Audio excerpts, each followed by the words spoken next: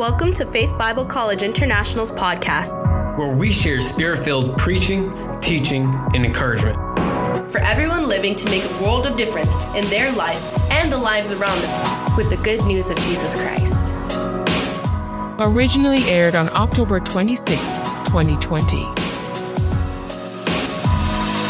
Pastor Marcus Mecum comes to us from Florence, Kentucky, just outside of Cincinnati.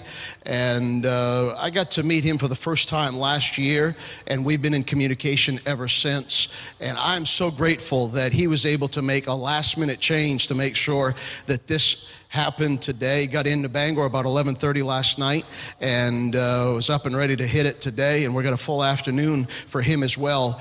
But I would, as I always tell you and encourage you guys to do this, connect with everybody that's coming through here. Either connect with them on any of the social media platforms, but you want to stay in tune with what's going on at Seven Hills. Pastor Marcus, you started there in 2007, is that correct? And how many people were attending the church at the time? About 500 people. And now, well, as of pre-COVID, there have been between 5,500 to 6,000 butts in seats people in that church. Now, how many know God is moving in Florence, Kentucky down there? Isn't that awesome? It's so good. But I love the spirit that he has, the excellence, his insight. And look guys, look here. You're spoiled today. You're spoiled because there's a lot of things going on in his life. They're all good, but he made time to come here because he really has heard about you, heard about what God is doing here, has heard from his other friends that have preached here. I'm going to ask you to give a warm Faith Bible College family welcome to Pastor Marcus Mecum. Let's get ready to hear from the Lord.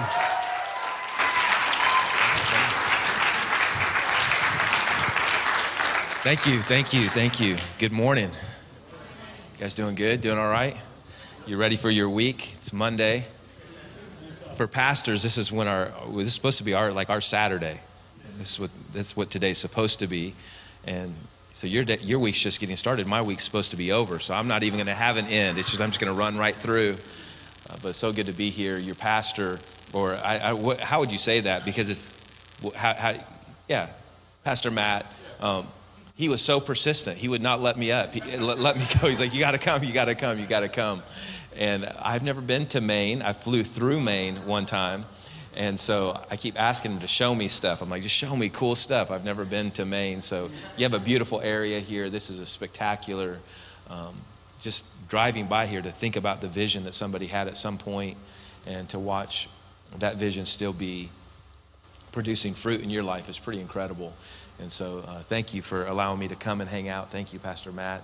And I just met his beautiful bride. Thank you for hanging out with me too. And so we're going to have a good time. You ready? Open your Bibles with me to 1 Samuel chapter 10. And I want to take a different approach to something if you've been in church any time at all, you've heard the compare and contrast between King Saul and King David. I don't think two men have been compared more than these two men have. And so I want to up front say that if I had heard a pastor get up and say he was going to compare those two people, I would shut off. I'd be like, I'm done with the King Saul, King David comparison. So I want to begin by saying I get it, I understand. I would probably be shutting down as well. But I'm going to do that, but I'm going to do it in a little bit of a different way.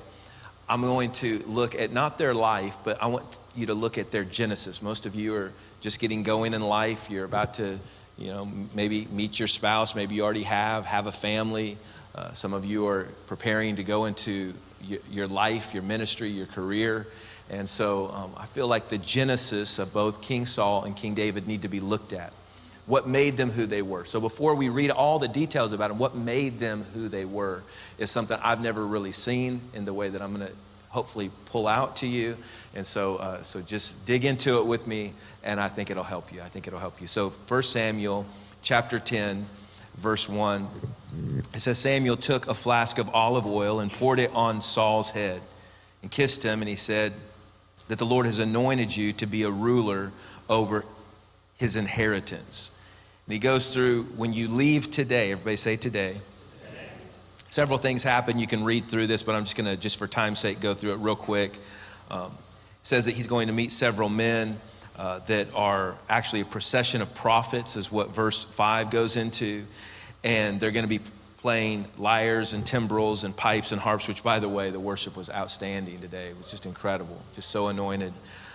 Just did not expect that. Incredible time of worship today. And they were playing before God.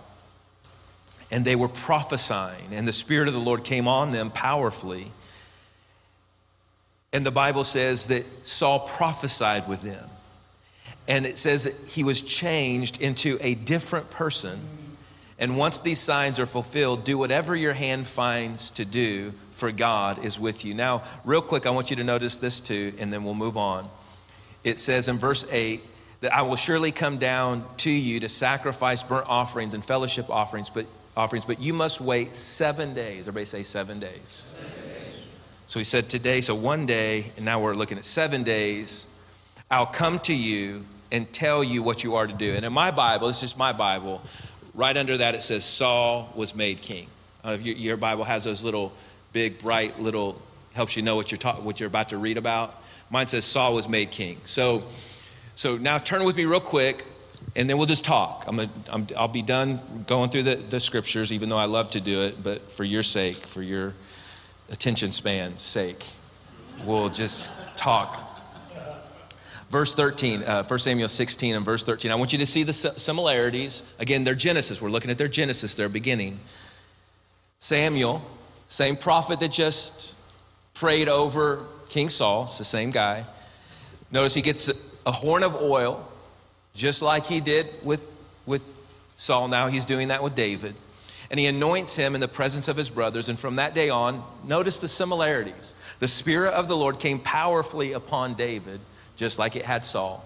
And so then all of a sudden, everything that you see happen from that point on changes drastically between these two guys. But their Genesis is very similar in that the prophet Samuel anoints both of them. He anoints them both with oil.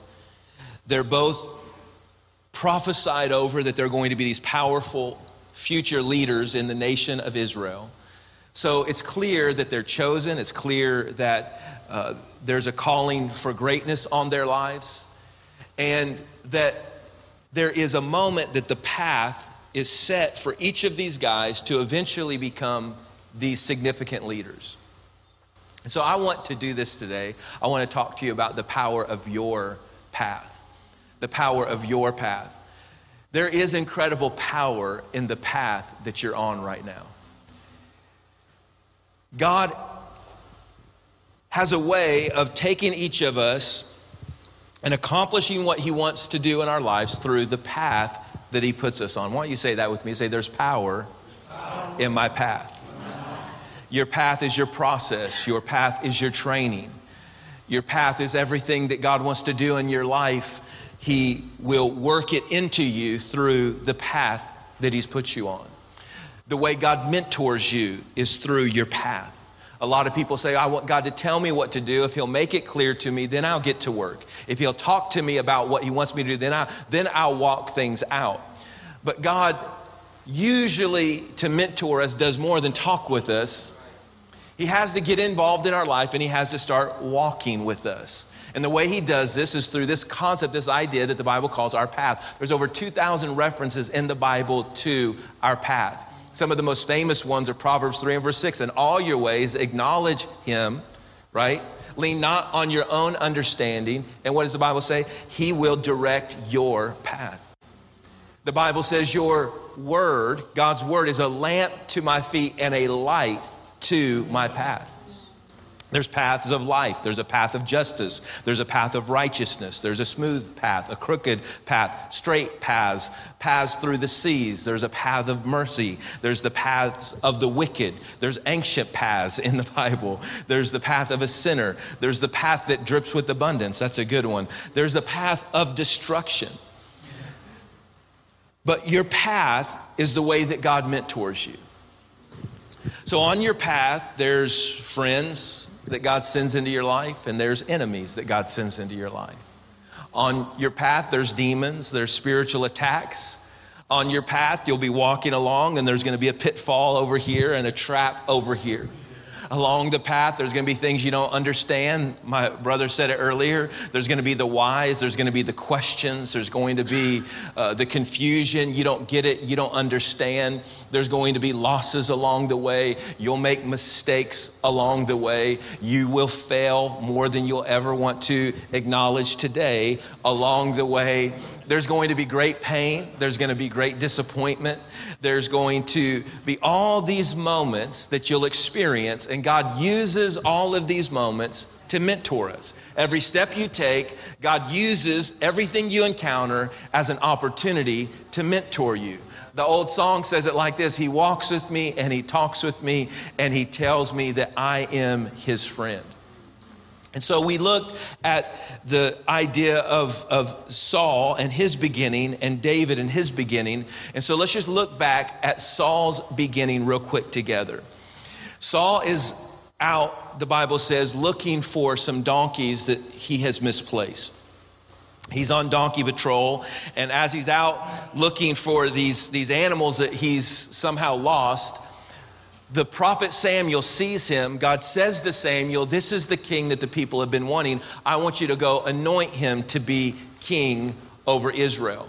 And the Bible says, in the passages that we read, and we actually said these things out loud, that Saul, in one day, he becomes an overnight success. He becomes a leader in one day. He goes from donkey patrol to a guy that's hanging out with prophets. He's prophesying. He's changed into a different person. He's given a brand new heart. All of that happened in one day. And then the Bible says he is a king over an entire nation in 7 days. So when you read about Saul's beginning, at least how I look at life, I think to myself, man, who wouldn't want that? You go from being a nobody to the leader of a nation in a day. You go from being on donkey patrol to 1 week later, you're leading a nation. I mean, this is a life-altering prophetic moment. He's anointed by Samuel the prophet. This is a powerful moment. You have a moment like this where you go from being a nobody to the king of a nation in a week. You have Thomas Nelson call you and say, hey, we need you to write a book. We're going to set it all up. You're going to be on Oprah. You're going to be on The Tonight Show. You're going to travel to every Christian conference around the world. You might even be able to go to Faith Bible College in Bangor, Maine. You're going to go all over the world. We're going to put your picture on the front of a book, and we're going to title the book King in a Week. It'll be a national bestseller.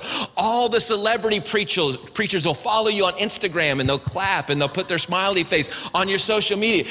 This is the kind of a moment when you see it, a king in a week, an overnight success. I think this represents in our world and in the church how we want God to do it. We love kings in a week. We love quick greatness. We love the thought that no one will ever tell me to go look for a donkey again. And the Bible says that the king in a week is what the people wanted. And God was faithful to say, that's not my way. That's not my process. That's not the path that I have for you. But often, like we see throughout Scripture, God does what he does. He pleads his case. He's passionate to say, that's not the way that I want it. I know you just think you're going to meet the love of your life and it's going to happen quick and you're just going to see him and the heavens are going to part and angels are going to sing and say, this is the person I know you just want things quick. But most of the time, that's not how God wants to do things, but he'll say, fine, just like he did with Israel. He'll take his hands off and he'll say, you can have it your way. But the Bible says God regretted giving King Saul the throne. So as powerful as this Genesis was, as amazing as this best-selling book is, this king in a week idea, as much as it would get attention all over the nation, as much as everyone would talk about this guy, where'd this guy come from? Where'd this anointing, where'd this ministry come? Look at this guy, look at him, look at his gift. As much as that would happen, the Bible says God looked and he said, I regret. Could you imagine God saying that to you? Whatever is happening in our life, he looks at it and he says, man, I regret ever giving them that opportunity. I regret that blessing. I regret that open door. I regret that opportunity. I regret that marriage, that spouse. I regret opening that door for them. And the Bible says that the way that this happens is Saul had this initial experience, this Genesis, where God does something in his life and he takes him from a nobody to a king in a week, and he never evolved from that. You know, they say when you're a child that most of your like emotional and mental development happens in such a way that later on in life, you keep going back and trying to work on the things that were said to you as a child, were done to you as a child, or not said to you as a child, or not done for you as a child. A lot of the way you see the world, it happens so before you're even aware of what's happening, your confidence, your sense of value, so many things happen as a child. For example, when you're a child, you and your mom get in a fight and she says something like this, go to your room. She's mad at you, you made a mistake, you did something bad, go to your room. And so psychologists call this splitting, where when something bad happens as a child, you immediately want to get away from the person that the bad thing happened with. So as a child, you're taught if there's anger or there's something that you've done wrong or someone's mad, then you go to your room. You go hide. That's called splitting.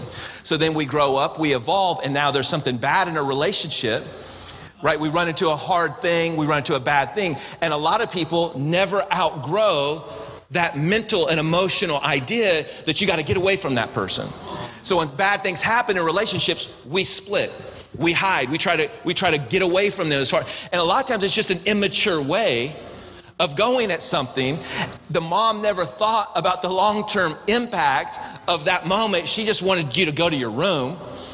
But now all of our relationships, we look back at something bad, a hard spot came, a difficult moment came, something we didn't like, something uncomfortable came, and we bounced on the relationship because that's what we were taught as a child. And that's what's going on with Saul.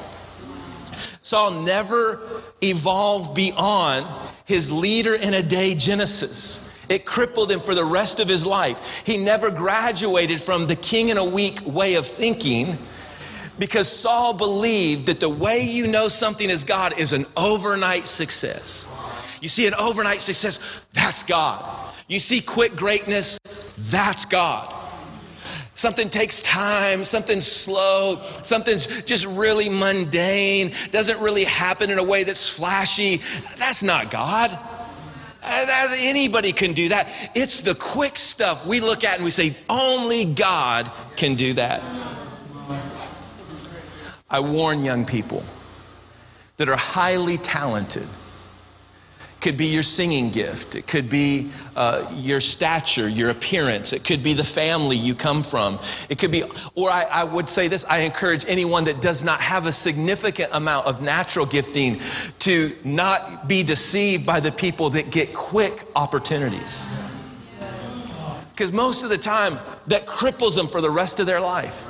They think it comes easy. They think access to platforms or access to success. You know, I have a guy that is on my board that's built a multi-billion-dollar company.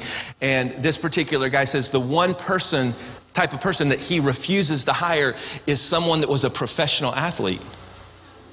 He will not hire him. He said, because from a young age, they were so successful, everyone catered to them, and then you hire them and they expect you to cater to them.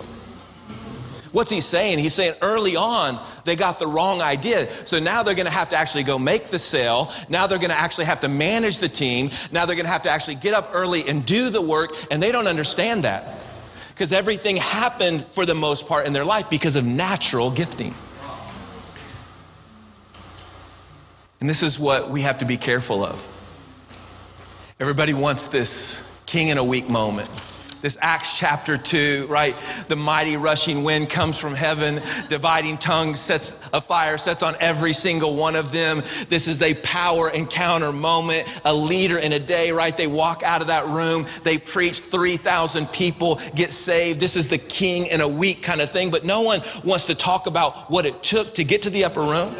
No one wants to talk about the path it took to get there, right? The path of 3.5 years of every single day being mentored by the Son of God, every single day being coached and counseled and encouraged and discipled and corrected every single day. Then he ascends to the right hand of the Father and he says, hey, by the way, I want you to go for 10 days, wait in one mind, in one place, in one accord, hang out there, which by the way, they're just getting over watching Jesus be beat savagely almost to death and then hung on a cross. He just made it out of that. And now the very people that tried to kill him and murder him, or did, I guess, and then he rose from the dead, those very people are going door to door looking for the apostles and disciples that were hanging out with him, and they're just waiting right there in Jerusalem, the same city he was just killed in, and they're waiting there because he said to go wait and tarry. Everybody likes the Pentecost experience or moment or the quick thing, but no one likes the path that it took to get to there. We don't like it. No, I want the leader in a day gospel. Come on, preach that king in a week word. That's what we want. But if we never grow up, we create Sauls. We still do our own thing. Might be kings, might be leaders, might be pastors, might be ministers, might be business leaders, but we're still a mess. Our life's still a wreck. We still don't get along with people. We still throw spears at anyone that intimidates us or looks like they have a strength that we don't. We still avoid giants on the battlefield. We still can't forgive. We still can't shut our big mouth. We still can't keep our commitments. We still can't keep our word. We're still not a person who does what they say. But God, give me that, come on, that king in a week fix. Give me that leader in a day fix. So they take the bestseller, they throw it in a trash can. They take that king in a week bestseller. Now it's used for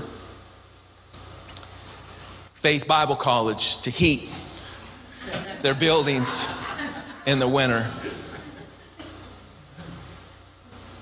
Saul never sees his destiny fulfilled.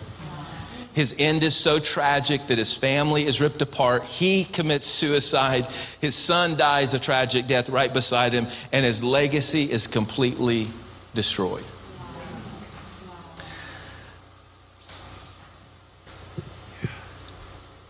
King David has a similar Genesis. Right? We read it. Okay, so we're just going to do this real quick. Just a quick little Bible lesson.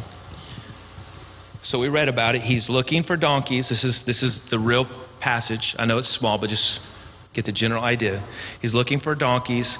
Saul anoints him there. He prophesies there. Right? He's made into a different person. 1 week later, he's king. So there's, 7, 8 verses.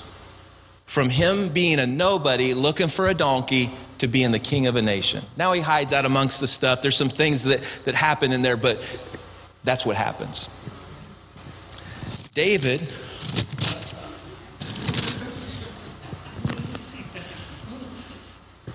right there is anointed king. Nothing happens there. No, just feeding his dad's sheep. Right? Private battles, private successes, rejection from his dad, betrayed by his brothers, right?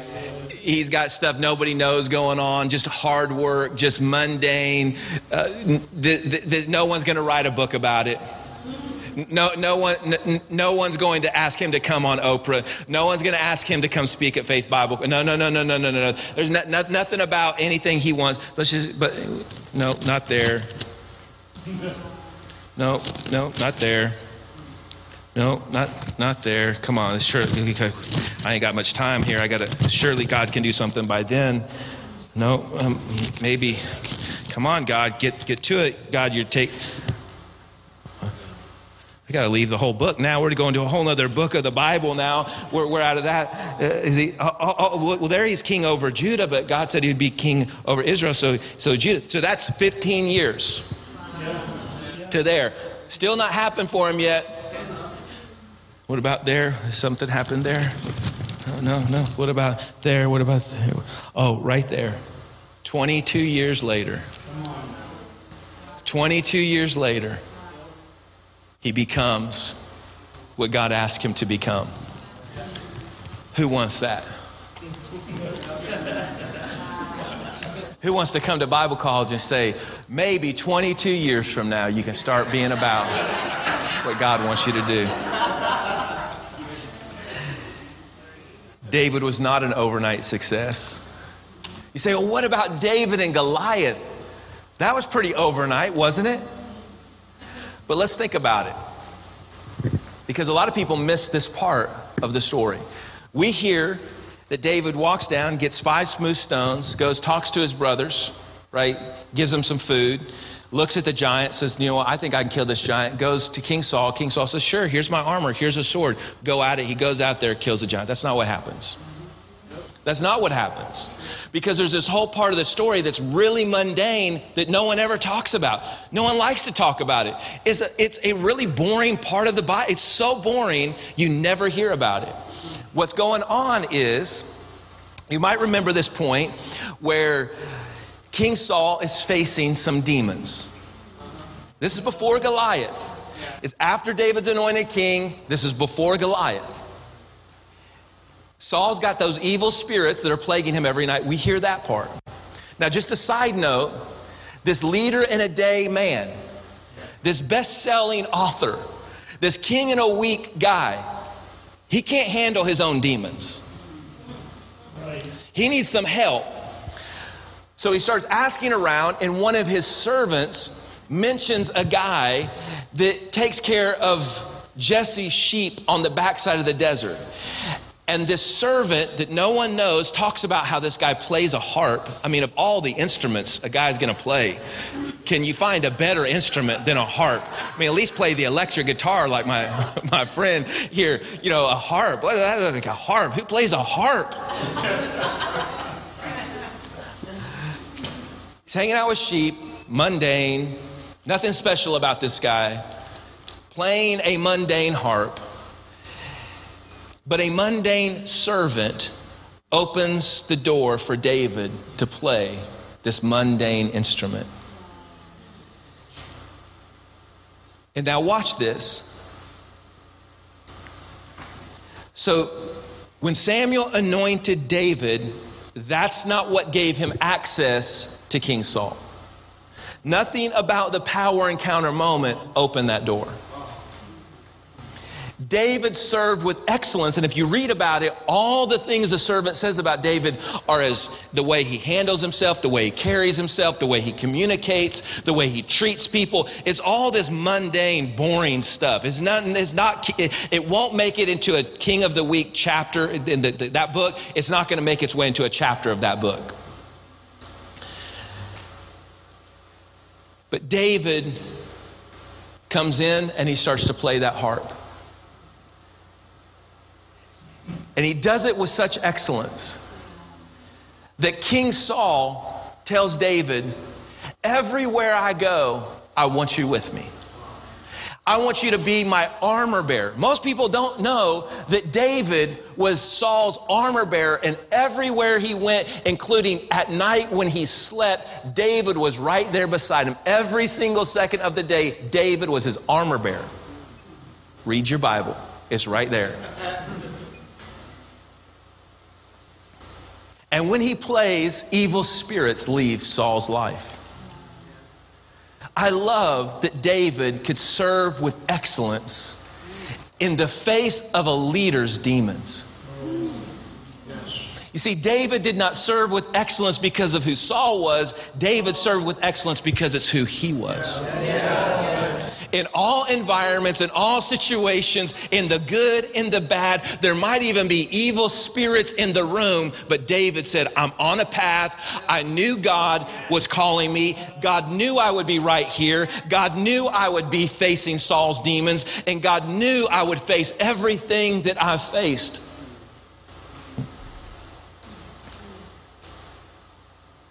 Then the day comes. Think about this little detail. David hangs out with the king every day, every night. But his dad, who can't stand him, doesn't want anything to do with him, his brothers, who want nothing to do with him, he still goes and checks in on his dad. He's in the palace, but he still goes and checks in on his dad. You know what his dad still thinks of him? Hey, would you go take some bread to your brothers? And you know what David does? Sure, Dad. Be more than happy to do that. He's hanging with a king. He still goes to check in on his dad, who's rejected him, who's overlooked him, and he still does what his dad asks him. He takes his brother's bread on the battlefield. Then he hears Goliath. And then he goes and talks to Saul. So when he talks to Saul about Goliath, Saul has spent every single day with David. Saul has watched David deal with his own demons. So when David says to him, hey, I think I got Goliath, Saul knows David just doesn't talk. Saul knows when David says, hey, I took out the bear, I took out the lion. Saul knows this isn't a man who plays around. And so he says, man, you've never asked me for anything. You want my armor? You want my weapons? You want my sword? Whatever you want, you can have it. My question is, can you serve with excellence in the face of demons? Can you still worship and honor God when evil spirits are in the room? Can you give your best in the mundane places? Or let me ask you this, how quick do you come up with an excuse to abandon the path that God has you on? But God, you made them a king in a week. God, you made them a leader in a day. You made them that overnight success. But the Bible says when David would worship, evil spirits would leave Saul. Now notice this. This is my favorite part of that story, and I'm done. I promise I'm done. The Bible says that Saul would feel better, but it never says he would get better. So David knew all Saul ever wanted was a quick fix. Spiritual high, king in a week, leader in a day. That's all Saul wanted. And what did it lead to? A man who could not even handle his own demons. A man who could not even handle his own issues. He had to have some guy from nowhere come in and play a harp for him to just make it through a night of rest. But David served in the mundane places. And hell left every room he entered. Mundane path. Messy, painful, confusing.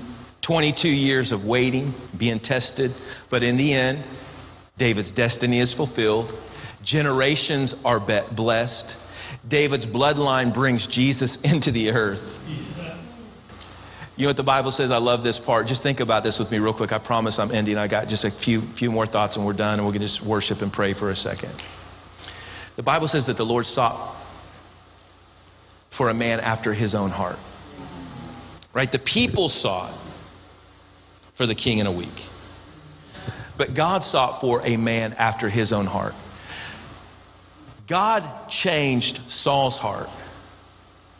But David was after God's heart. This is the big difference. I hope you catch this. God got a hold of Saul's heart, but David got a hold of God's heart. So it's one thing for God to have your heart. It's quite another for you to have his heart. So this is what no one will talk about anymore. And I'm not so sure it's right. This is for you to judge. So theologically, you've got people here way more astute than I am.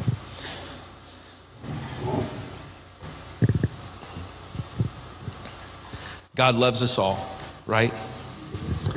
He doesn't love you. You can't perform and receive his love, right? This is Christianity 101. Now let's just kind of bring it down. Let's just kind of bring it down, because I don't know how we can ever understand God's love, but we do understand that there's a personal relationship with us and the Lord, right? And even the description that's given is like the bride, right? The church is the bride and he's the husband, right? That's the whole idea. Last days, we're waiting, we're waiting for the husband to come. So if this is true, it's one thing for someone to have your heart. It's another thing for you to have their heart, right? This happens all the time in relationships, am I right? That one person loves that person, the other person doesn't love them back. I'm not saying God does not love us all. I'm saying let's go one step further beyond just this idea of God loves us all. Because David kind of goes to this place where God had his heart and God had Saul's heart. The Bible tells us that. But the Bible doesn't say Saul had God's heart. God had to actually remove him because of what he was looking for, someone that was after his heart. You see, the difference would be this. That evidently having God's heart has to do with more than just this broad concept of just love. How long have you guys been married? How long? 43 years. Would you say the way you saw love as you began is the way you've kept love alive over 43 years? And you probably would even use different words than love, because love is like feelings and feel good, right? You'd use words like trust. So maybe what the Bible is saying is David was after God's heart. Maybe it's something like David got to the point that God could trust him. God could count on him. So one guy's a king in a week. God got a hold of his heart. Another guy, it took 22 years, but he got a hold of God's heart. He got to the point where God said, this is a guy I can trust. This is a guy I can count on. This is a guy that's going to be there no matter what things look like. Evil spirits can be all around. And if you go to the book of Revelation, the Bible says in the last days, one of the things he talks about in the church is he's going to give the key of David. Everybody says the key of David's worship. It's all these things. I think the key of David, because if you read the passage, it talks about things like endurance, holding on, don't let anyone take your crown, patience. It doesn't talk about worship. It talks about when God opens a door, no man can shut it. When God shuts a door, no man can open it. The key of David is I'm on my path and I'm not going to look for anything else other than I'm going to stay focused. I'm on my path and my goal is I got to get a hold of God's heart. He got a hold of my heart. Now I got to get a hold of his heart. And when he can trust me with more, when he can trust me with opportunity, when he can trust me with this or that, good. If he doesn't, if he never does, what I see in David is in the end, his destiny was fulfilled. And I would rather be someone, it takes me 80 years of staying faithful, but my destiny is fulfilled at the end, than to get it quick and it ruins my legacy, ruins my destiny, and ruins my future. Amen? And so can we stand up to our feet? I'm going to invite the worship team to come. I'm finished.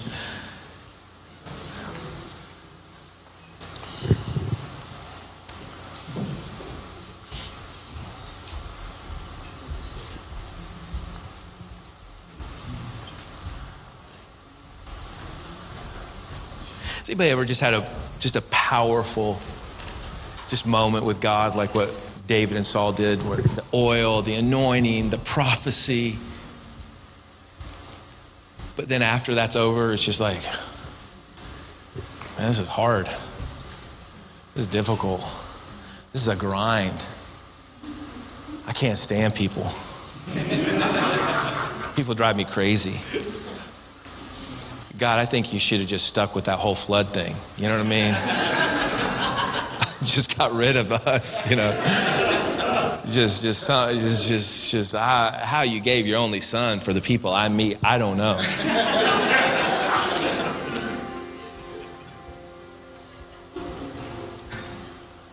but I'm on my path. I'm on my path. Thank you for the power moments, God. Thank you for them. I'm so grateful. I remember when I was 16 years old and I heard about your love for the first time. And I went to an altar and I gave my life to you. You changed my life forever. I can remember when I went to a youth conference that summer, and said, God, I want you to use me. And I answered that call. And now I look back 26 years ago, and I look at some of these young people.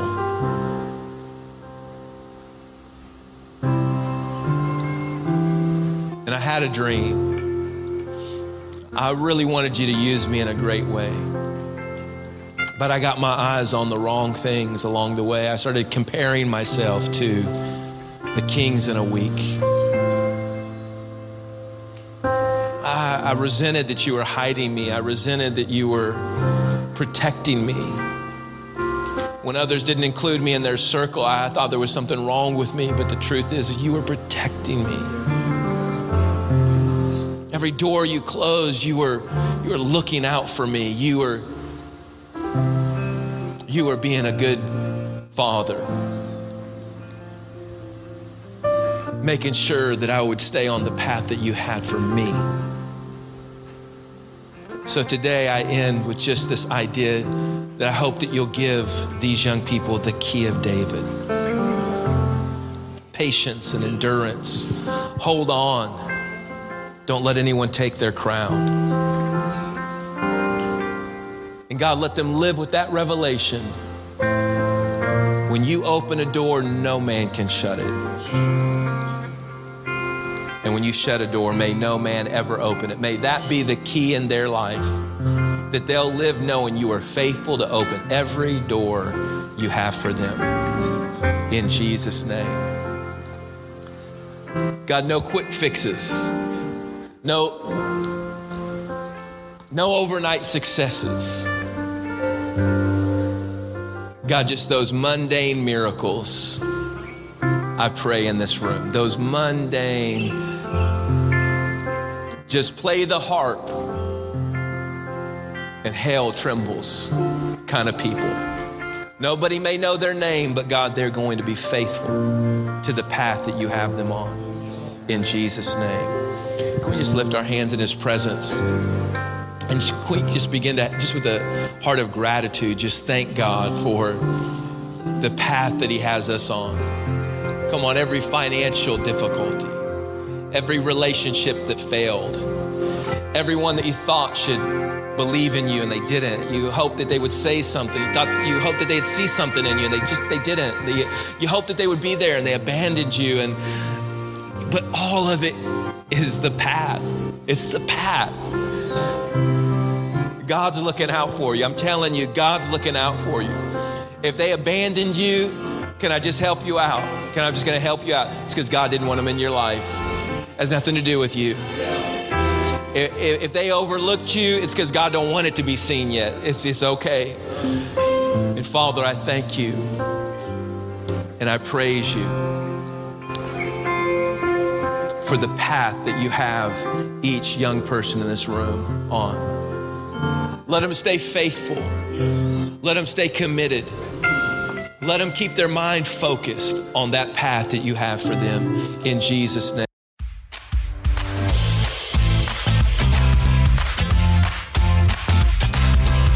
Thank you for listening to this podcast.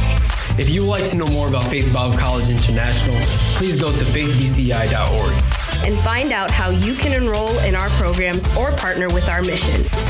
Again, thank you for listening to FBCI Podcast. Join us next time for more teaching and encouragement. Remember, you make a world of difference.